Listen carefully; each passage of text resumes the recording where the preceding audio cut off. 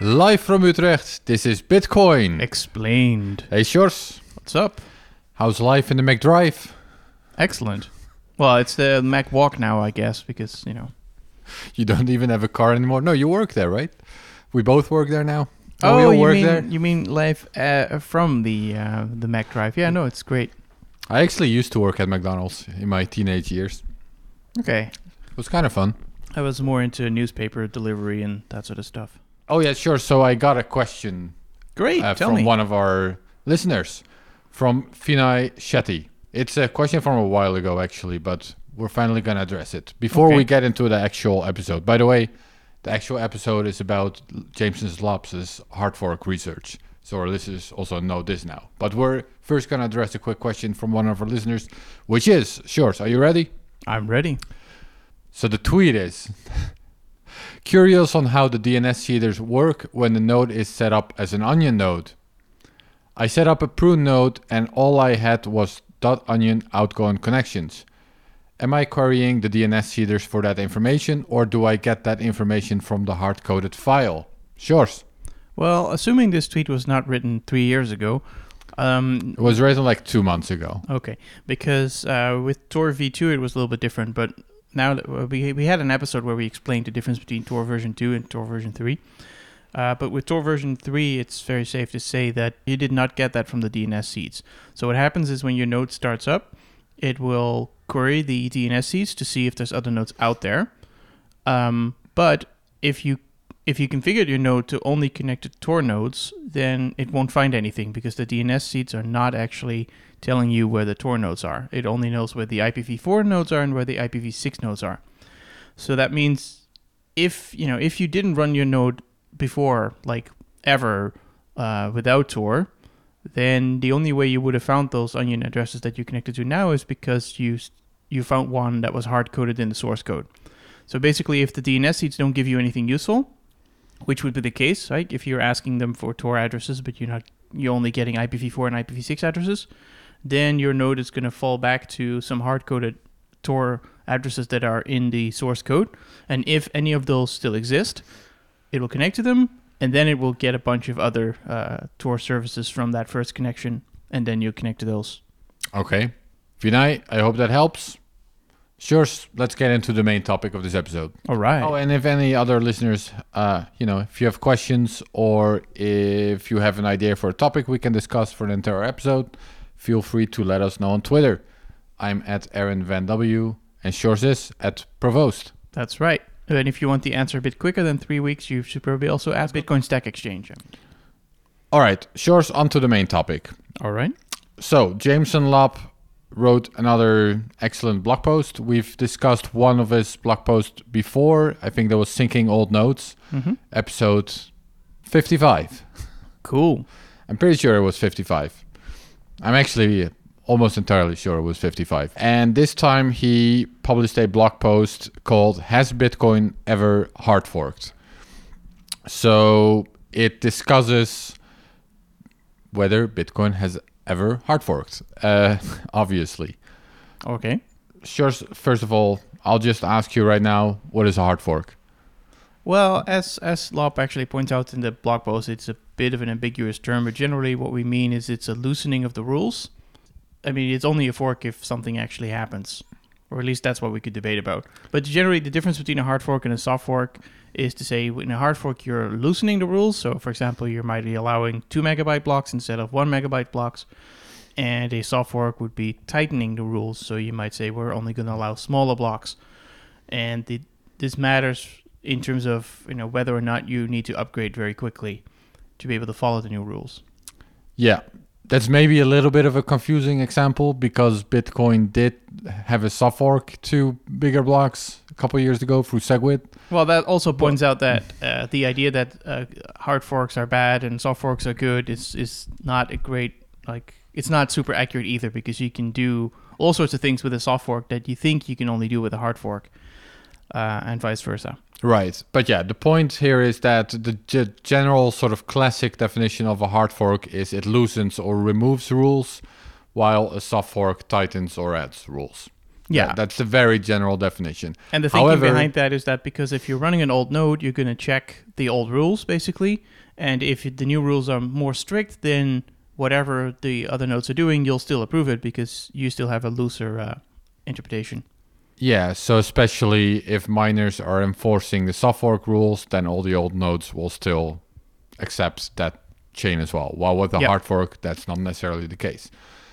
Now, what Jameson does in this blog post, in this lab post, is first of all, he proposes a stricter definition for hard fork. So he kind of adds, he adds two factors to what we should consider a hard fork or what he considers a hard fork. And then he analyzes, then the second thing he does is he analyzes the history of Bitcoin to see if there have been any hard forks. Okay. Right? So shall I just tell you what his new proposed definitions are? Yeah, that's probably a good idea because I didn't memorize them. Okay, so he classifications. He proposes, first of all, so a hard fork loosens the rules.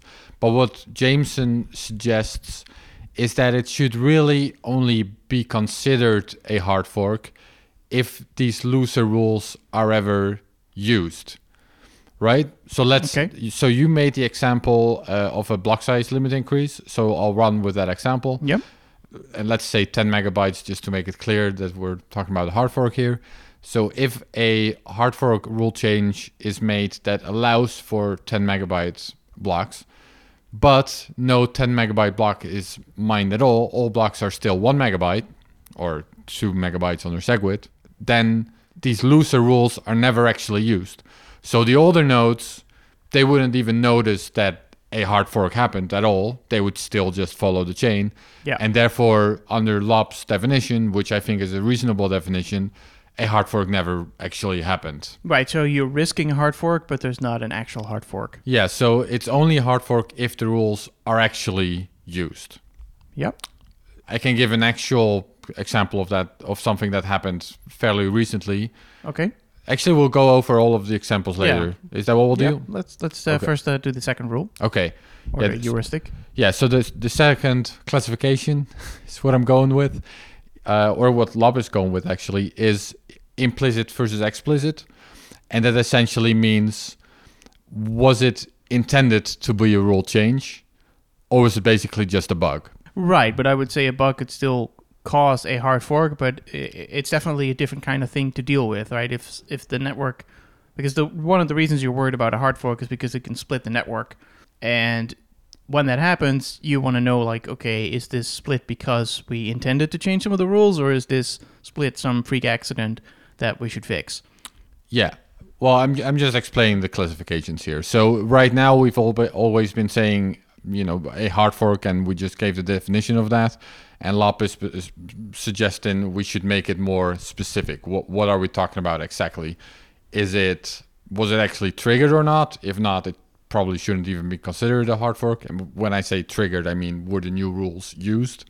Yeah. Was there a block mined that, used the new rules? And then the second classification, was it intentional or not? Mm-hmm. Okay, then Lop goes, so that's the first half of that's sort of the new proposal for, that's how we should think about hard forks more specifically. And then in the second part of the blog post, he goes over, I think, 7 consensus changes in Bitcoin's history that could be considered hard forks under any of these newer categories that I just gave, of which 5 are hard forks that were never triggered. In other words, they were arguably not hard forks at all.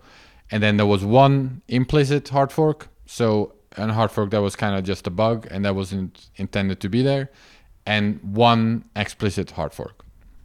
So there's so one case where the rules were intentionally expanded and also somebody made use of those newly expanded rules. Exactly. So in the sort of purest definition of a hard fork, it only happened once. So it was, like you said, it was intended to happen and it actually happened. That only happened once.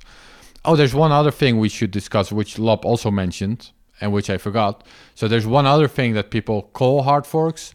I've never done that in my writing, but that's fork coins. So that's like Bitcoin Cash or Bitcoin Gold or whatever. We've had Bitcoin Pizza Classic. We've had dozens, if not hundreds of these. So under some definitions of hard forks, you could consider these hard forks. I've never done that. I think that if you intentionally create a new coin, if it's obvious that that's what's going to happen, if you're obviously going to split the blockchain and you're going to create a new token that will have a new ticker and that can be traded against the original, then I don't think that should even be thought of as a hard fork. Even I mean, it depends, I guess, and it's in the eye of the beholder, right? I think with most of the forks of Bitcoin, it was pretty obvious that they were just forks. You could call them forks or airdrops or something like that. I go for fork coins, yeah. Yeah, but for example, in the case of Ethereum, it's a lot more ambiguous. You know, if the entire community considers the current Ethereum to be Ethereum and the Ethereum Classic to be something else, you know. But that's because I guess they also have a different philosophy around hard forks in general. They have a different philosophy. They actually have a literal registered trademark, you know, so the Ethereum Foundation can decide what must be called Ethereum. So that's one of the biggest differences between Bitcoin and Ethereum. It's centralized in that way. Yeah. Someone actually gets to make that decision. And in Bitcoin, we don't have that. So we need to sort of come to some kind of consensus on what language you use. Yeah. In any case, like, yeah, if the goal is to create two separate coins, then that's not the scenario that we're talking about here. Yeah, I would not consider that a hard fork, and neither does Jameson Lopp, at least in his blog post. Okay, so now that's out of the way. Fork coins is not what we're talking about, and then we categorized different types of hard forks. And Lopp says there have been 7, based on his research, of which 5 were never triggered. So they arguably weren't hard forks at all. 1 was implicit, 1 was explicit. And now we're going to go over them. Is that right? Sounds good. Okay, let's do it. So let's start with, we're going to start with the 5 hard forks that were never triggered, as does Lopp. And I think this is where your expertise comes in, Sjors. You can explain to our listeners what these 5 events were. Is that right? I will do my best. I mostly studied the final example where there was most arguably a hard fork, but we'll see if I remember the other 5. Okay, so the first one was Satoshi changed best chain selection logic. Oh, so yeah. That's Bitcoin 0.2.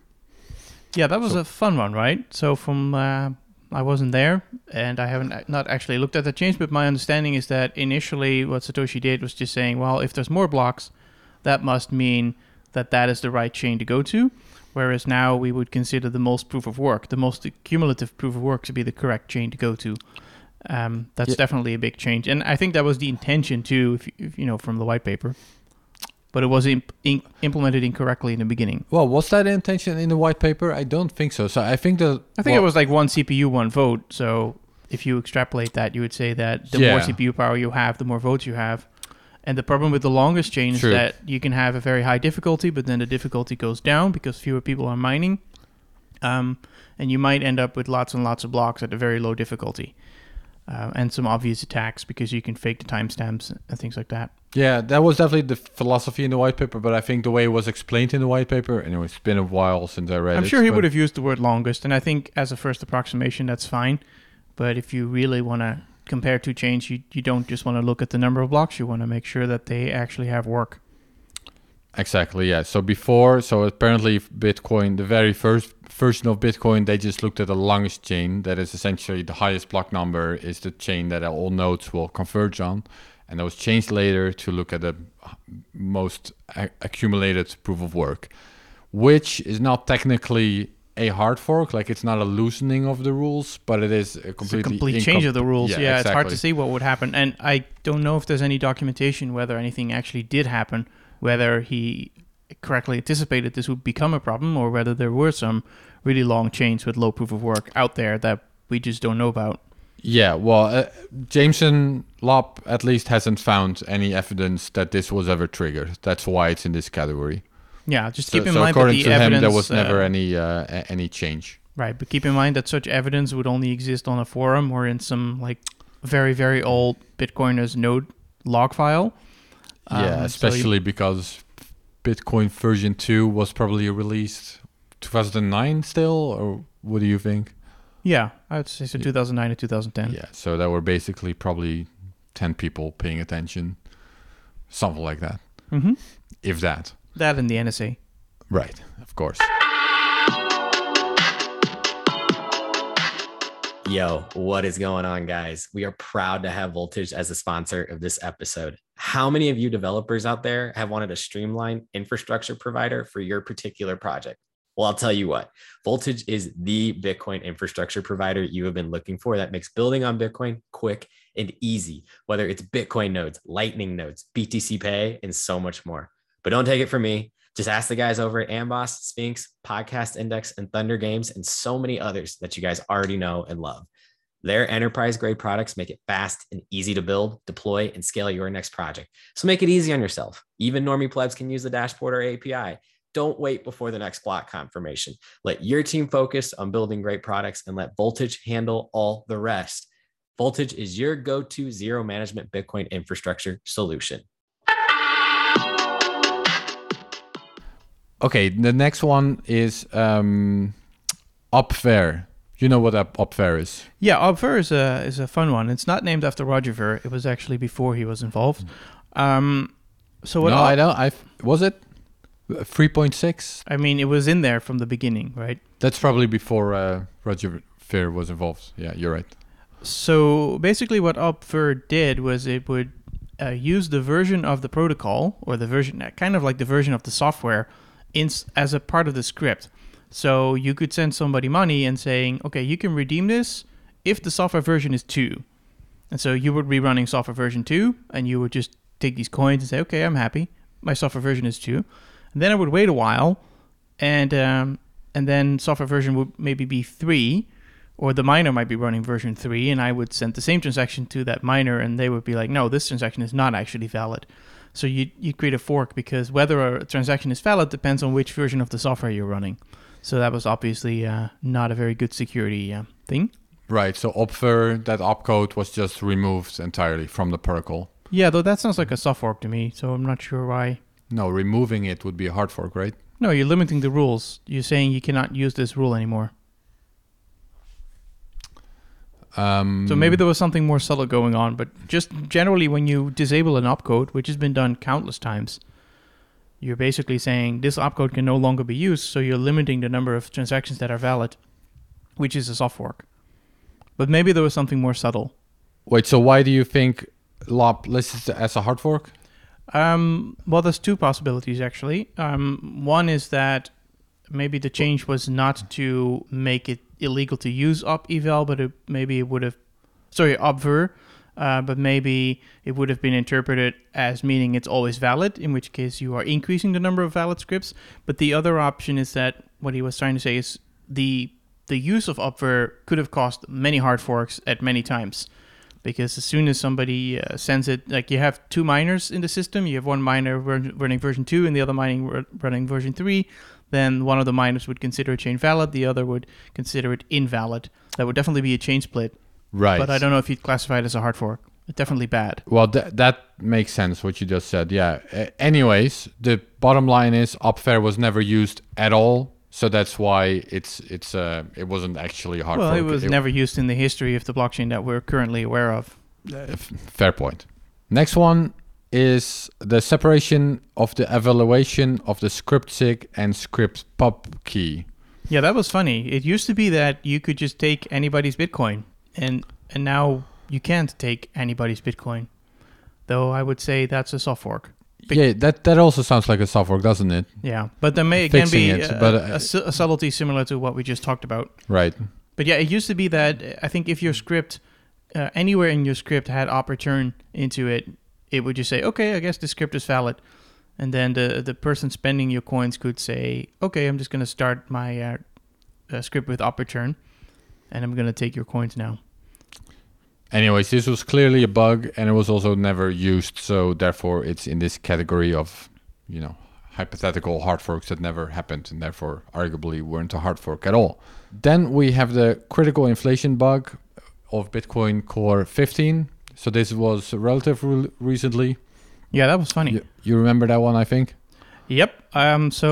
Basically there was a bug introduced in 0.15 that would have allowed inflation, but only if your node was still running. So if a miner produced a block with inflation, your node would accept it. But if you shut down the node and have it sync again, it would not. So it would definitely create confusion. And that rule was later removed. So you could say to allow inflation is creating the risk of a hard fork, but since nobody actually produced inflation and the rule is then removed, nothing happened. Yeah, it was fixed in September 2018. So for 3 years, people could have created inflation on Bitcoin. Yeah, my guess is they would have created chaos on Bitcoin, but I don't think that those newly created coins would have ever been stored in any of the longest chains. Yeah, fair enough. Anyways, the bug was never abused, and it was fixed, and therefore it's also one of these hypothetical hard forks that never actually happened, and therefore arguably weren't a hard fork at all. Then the last one, we actually made an episode about this one. This is burying soft forks, BIP 90. That was episode 54. Yeah, so I think what burying soft forks does is it basically says that the rules, say with SegWit, for example, which has been buried at least in Bitcoin Core software, I think in others too. If there ever was an alien race creating a reorg back to the Genesis block, those new blocks would have to follow SegWit. And so if you have an old node that didn't care about SegWit, it might actually accept a different chain as valid as the new nodes. Though, again, isn't that a soft fork? Yeah, but it would create a hard fork, I guess, from the old nodes. I guess I would tend to agree with you again. That does sound more like a soft fork. Well, it's possible that the aliens create two chains, right? So they create one very long chain that does not obey SegWit, and the old nodes would think that's fine, and then it would create a shorter chain that does obey SegWit, and the new nodes would go for that one. So then the old nodes would be following a different chain. So I guess you would say that's a hard fork, or at least it's a chain split.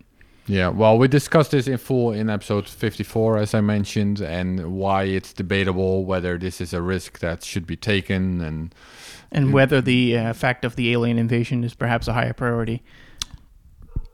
A higher priority than Bitcoin? Than trying to fix that particular issue with SegWit rules. In case it wasn't clear, this also never happened, and it's impossible to ever become a real problem because, like you said, we would need a very long reorg, etc., etc. So these were the hypothetical hard forks that were never actually triggered and therefore arguably shouldn't be considered a hard fork at all. Then we get to the implicit consensus change, the implicit hard fork, so which was essentially a bug, but which did trigger a hard fork.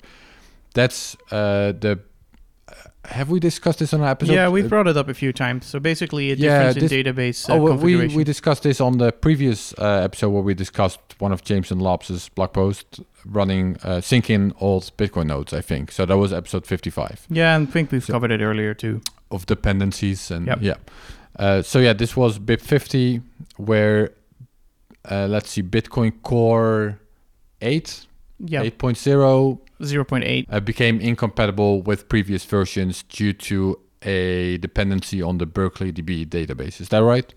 Yeah, so I think what happened is the original version of 0.7, etc., used Berkeley database, and it configured the Berkeley database with some limitations. And I think one of the limitations was basically boiled down to a maximum number of transactions that could fit in a block, like 10,000. And then Bitcoin Core was upgraded to a new database format that did not come with any of those limitations. So basically, as soon as you produced a block with more than, I think, 10,000 transactions, the old nodes would say, "Hey, this is not a valid block," and then the new nodes would say, "No, it's perfectly fine." And there was never intended to be that type of limit on the number of transactions. It was just a configuration of the database that, wasn't thought through well enough that it would have that implication.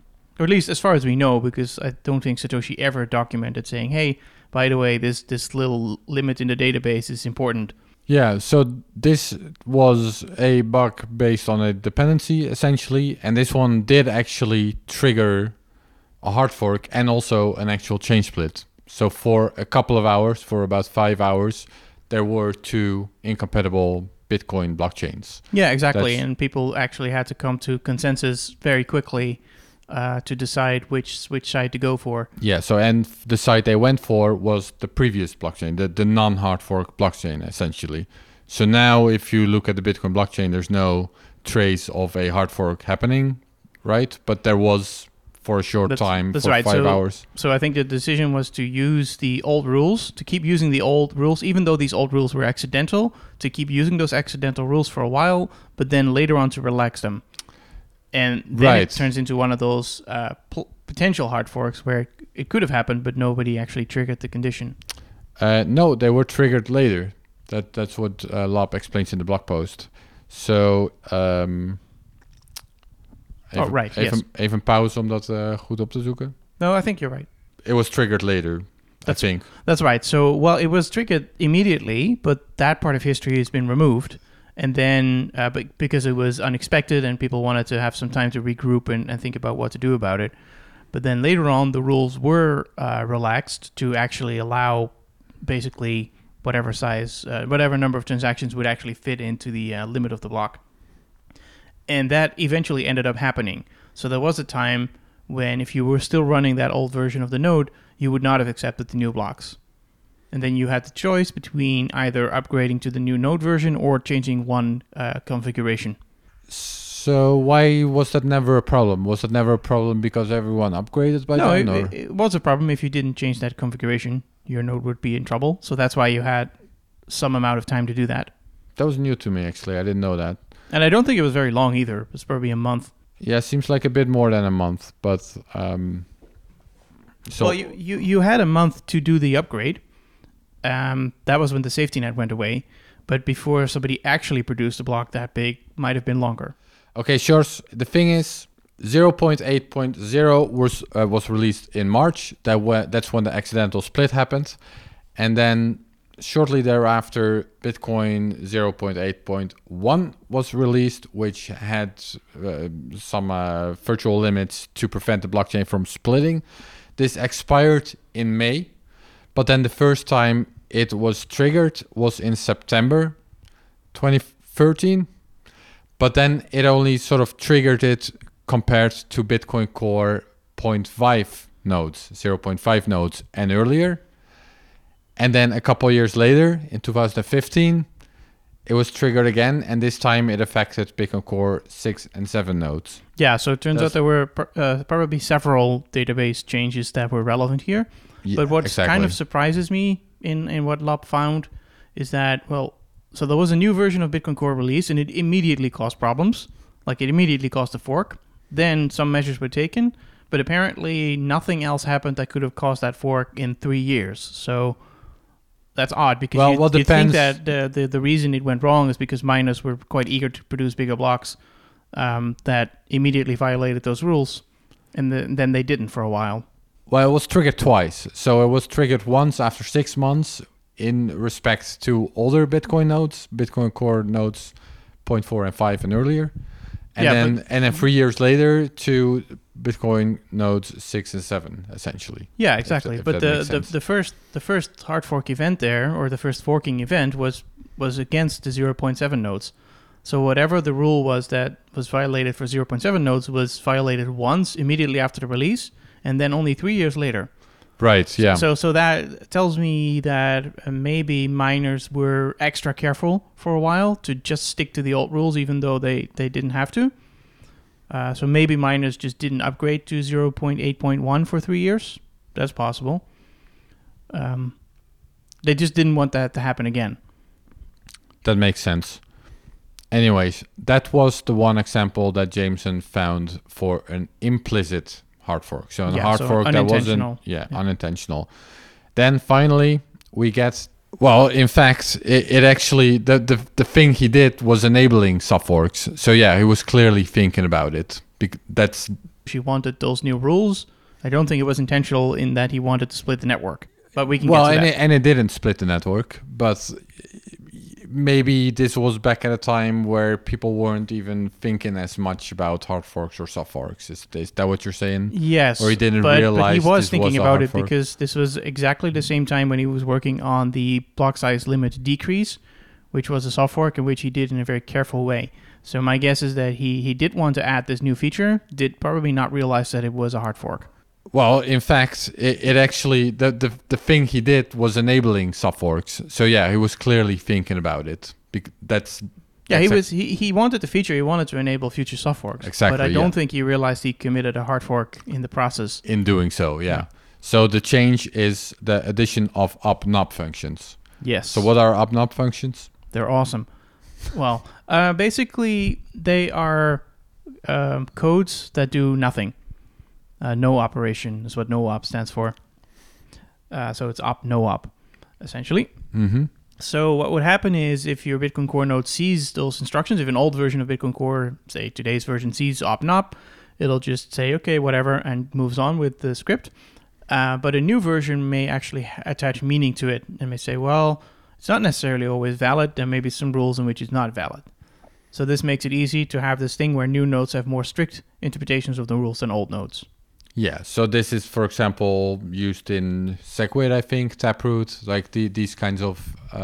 Nope. No, it doesn't. It's only used. It's only been used for check, time lock, verify. So, anyways, what upnop does, if you're an older node, you just ignore it. But if you're a newer node, then potentially you add extra meaning to it. For example, you see a time lock. Yeah.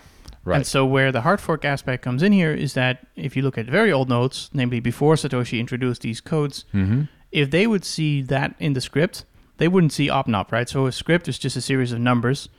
Basically, they're bytes. So byte is 8-bit, so there's 256 possible things that a byte can be. And every one of those things has maps to an opcode. So if the byte says 10, or if the byte says 100, then maybe that's opnop, right? So that's how it works. There's it's called an enumerator. So you basically say, when I see a number, I'm going to interpret that as a special meaning. The problem was there was no meaning for those values that opnop uses. So if an opnop occurred in a script, the very old node would say, hey, I don't know what this number means. I'm now going to declare the whole script invalid. Right. It wouldn't just ignore it. It would just say, I don't know what this is. This cannot be a valid transaction because I don't know what this is. Yeah. So if you were to run a Bitcoin node before Satoshi introduced these opnops, then as soon as it did see an opnop, it would think that transaction is invalid, but future nodes would consider it valid. And that would basically fork them off the network. Right. So then the next point is when this actually happened. And so as we just mentioned, the first soft fork that actually used this was CLTV. That was the time lock that Peter Todd designed at the time. But apparently it was used, it can be found in the blockchain even before that. So even before it was opnop, any opnop code was attributed to anything. Yeah. There is an example of it in the blockchain, right? Yes, because everybody is free to use opnop whenever they want to in their crazy experiments. It doesn't do anything. But in practice, most of the time, nobody did that. Except one day, somebody was experimenting with the design of a different soft fork proposal and actually decided to use this opnop2 in their experiment for this future soft fork. And so that would have caused an actual hard fork event had somebody still run the 0.3.5 or older nodes. Yeah, that was actually Luke Jr. Tinkering with BIP 17, which was sort of a competitor to. In any case, if you use the Block Explorer, then the Block Explorer will say, oh, this transaction used opnop2. Or sorry, this transaction used opctlv. But of course, opctlv did not exist at the time of that transaction, because your Block Explorer probably doesn't know which opcodes existed at which time in the past. So if your Block Explorer was really smart, it would say, okay, it was this opcode, but back then it had no meaning. So your Block Explorer really should say it was opnop2 at the time the transaction was made. Yeah, so somebody used, Luke, I guess, used opnop2. Luke Jr. is responsible for the first and only sort of real hard fork in Bitcoin's history. That we know of. The first explicit one, let's put it that way. That we know of. there may be many more, because you'd really have to inspect what the very old Bitcoin Core code would do, or Bitcoin code would do under circumstances, and a lot of changes were made in the beginning. Anyways, I think that concludes our overview, right? So yeah, we've discussed 5 hard forks that never actually triggered, of which some of them we were struggling to figure out why they were actually considered hard forks in the first place. Yep. And then one implicit hard fork, which was essentially a bug, and then one explicit one, which was the addition of opnop. That's right. And I guess we could do some philosophy, but I think we've covered enough for now. So I'm kind of curious to hear your philosophy now. Well, the question is, what do you want to do in the future with hard forks and bug fixes and stuff like that? But I think we can get into that another time. Let's get into it, George. We're here now. I'm here now. I'm not in a rush. Well, so what was interesting about this opnop hard fork is that it was introduced in version 0.3.6, and that version also contained some sort of emergency fix. And so one of the reasons you want to avoid hard forks is that it forces everybody to upgrade at the same time. But in this case, everybody is upgrading at the same time anyway because there's like a massive bug. And so then the philosophical question, or even the governance question is, if you have some hard fork in mind, do you just wait for the next emergency fix and then just do it anyway? Or not? Because you could argue against that, of course. Yeah, there's something called a hard fork wish list, right? These are changes to the Bitcoin protocol that are assumed to only be possible with a hard fork. Mm-hmm. And what you're saying is we definitely need to do a hard fork in the future, it looks like, because there's a bug. The time value overflow bug. There is a problem, but that's probably only in 2106 that actually needs to be fixed. Right. From what it looks like right now. And so you could say, well it's better to fix it earlier, right? Yeah, so the idea is that, so that when you're fixing it earlier, you can think about these things. But you could imagine that some emergency problem shows up that we didn't anticipate and that requires a hard fork to fix. Otherwise, all of Bitcoin is completely destroyed. So right? your question, I think, is if we're going to do a hard fork anyways, would it be better to package it together with other hard forks we want to do? That's kind of the point. Right. That's the question. And I think one answer to that could be no. You do not want to sneak in any other hard... You definitely don't want to sneak in any other hard forks. Mm-hmm.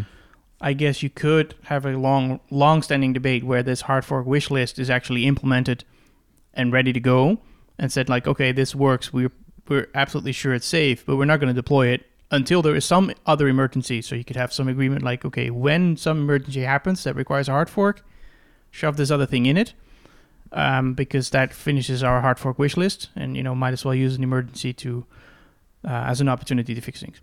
But you generally want to be careful about when people have to upgrade. You don't want to trick them into accepting new rules that are not in their interest. I think everyone agrees that a hard fork needs consensus. Just even if you want to package it together, it still needs consensus. Yeah, because otherwise someone else might say, okay, we're just going to fix this bug, but we're not going to do the other hard fork, and then you still have a chain split. So hard fork just needs consensus, whether you're packaging it or not, I think. Yeah. The tricky thing with a hard fork requiring consensus is that some people don't want a hard fork for the sake of not wanting a hard fork. Mm-hmm. So that makes it pretty difficult to get consensus on a hard fork ever. Yes. But then maybe the packaging thing kind of works because that argument sort of falls apart for, the argument that you don't want a hard fork for the sake of it. Right. If you're saying you never want a hard fork for the sake of having a hard fork, except when it's an emergency, then you could say, well, okay, if there is an emergency one day, here's the extra stuff we'll do, as part of dealing with that emergency. Yeah. Though my guess is if there really is an emergency, there's not going to be time to combine it with anything else. Well, in the example that you gave, there's an emergency in 100 years from now, or what is it? That's exactly. That's not an emergency.